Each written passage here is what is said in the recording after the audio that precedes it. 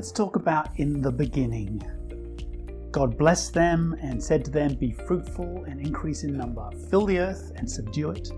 Rule over the fish in the sea and the birds in the sky and over everything creature that moves on the ground." Genesis 1:28.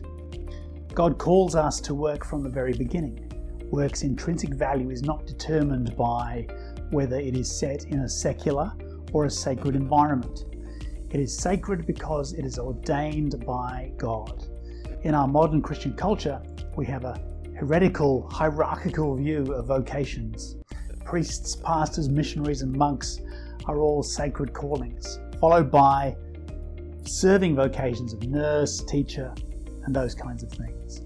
Merchant bankers, politicians, and lawyers reside further down that scale. This is a cultural bias, not a God-given one. God creates a call to business as any other call.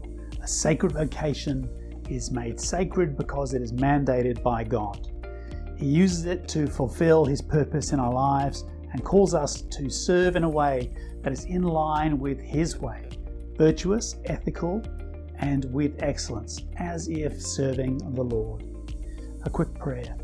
Thank you for the validity of my calling. Thank you for work. Amen.